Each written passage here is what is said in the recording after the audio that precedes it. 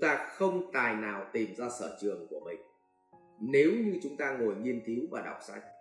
Thứ duy nhất đó là lao động và lao động. Thế là mình tìm ra. Thực ra tôi chia sẻ với bạn thế này, thế nào gọi là sở trường?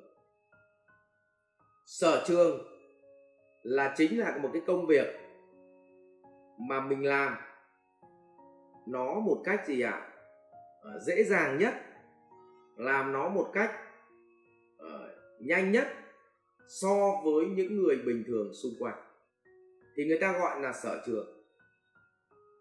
Thế nào gọi là đam mê? Đam mê là mình làm ra một cái thành quả đó thì mình cảm thấy là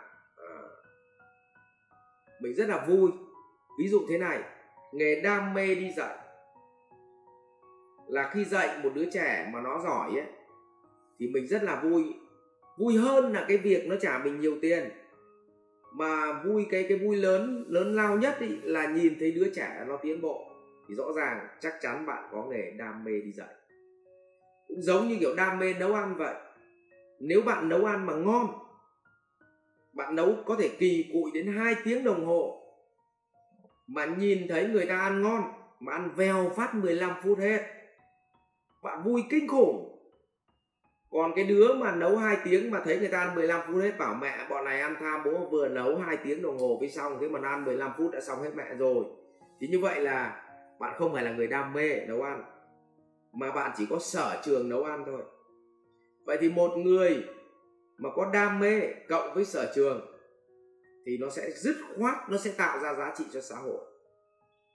Tức là bạn có khả năng làm được và bạn rất thích cái việc bạn làm, cái kết quả, cái thành quả của bạn làm.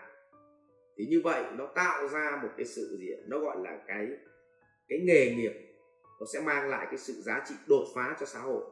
Và khi đột phá thì dứt khoát bạn sẽ có thành quả và giàu có với tiền bạc.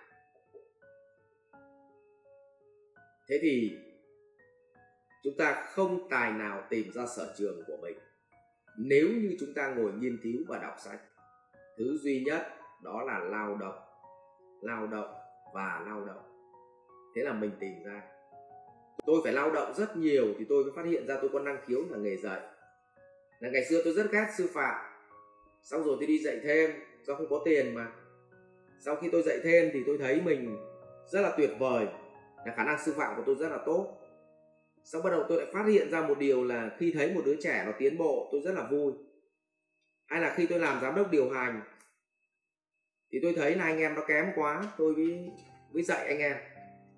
Thì tôi lại thấy rất là vui vì tôi nói anh em nó rất là đơn giản và nó hiểu, nó làm được ngay. Sau câu chuyện thứ hai nữa là tôi thấy nó tiến bộ, tôi vui lắm. Mặc dù nó không trả tiền tôi, nhưng tôi vui kinh khủng vì tôi thấy là tôi có giá trị. Và như vậy là tôi đã làm được cái việc mình thích và thích cái việc mình làm. Thế là nó mới tạo ra cái giá trị. Thì thưa với bạn là như vậy là năng lực sở trường chúng ta không thể ngồi nghiên cứu mà ra được. Năng lực sở trường mà do gì ạ? Do vật lộn cuộc sống, do chúng ta làm xong bắt đầu là chúng ta gì ạ? Tự chúng ta bắt đầu mới phát hiện ra nó. Và câu chuyện thứ hai là trong đời sống nó cần có đủ thời gian thì bạn mới biết là thực sự bạn thích cái kết quả nào nhất khi mình tạo ra.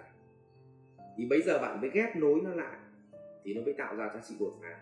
Còn có những người trong cả cuộc đời này, nếu họ đi làm, họ không thích cái giá trị họ tạo ra, mà họ chỉ thích tiền thôi, còn giá trị nó chỉ là phương tiện, thì chắc chắn là họ sẽ bỏ nghề một ngày đẹp trời nào đó, vì nó không có vui khi tạo ra cái giá trị đó. Cái thứ hai là nếu họ chỉ làm bằng năng lực sở trường mà họ không thích cái kết quả họ tạo ra, họ cũng không có vui, họ không kiên trì được. Mặc dù họ làm việc đấy là tốt đấy, nhưng họ không kiên trì. Nhưng nếu mà bạn rất thích cái thành quả của nghề đi dạy, nhưng bạn lại không có năng lực sư phạm, thì bạn mất rất nhiều năm thì bạn mới làm được. Nhưng cuối cùng bạn vẫn làm được, nhưng bạn không phải là một người đột phá. Cho nên nó bắt buộc nó phải một người may mắn nhất là vừa là gì ạ? Có khả năng, năng lực sở trường để làm cái việc đó, mà lại vừa gì ạ? thích cái giá trị mình tạo ra sau cái việc đó, thì như vậy là đấy là người hạnh phúc nhất. Cho nên là năng lực sở trường là do lao động, và cái kết quả của sự đam mê thì là cũng do lao động mà chúng ta tìm ra, và chúng ta ghép nối cái đầu và đuôi lại với nhau thì tạo ra một cái giá trị trọn vẹn của một chuỗi, là giữa khả năng làm và kết quả làm được, và chúng ta hạnh phúc với kết quả. Rồi.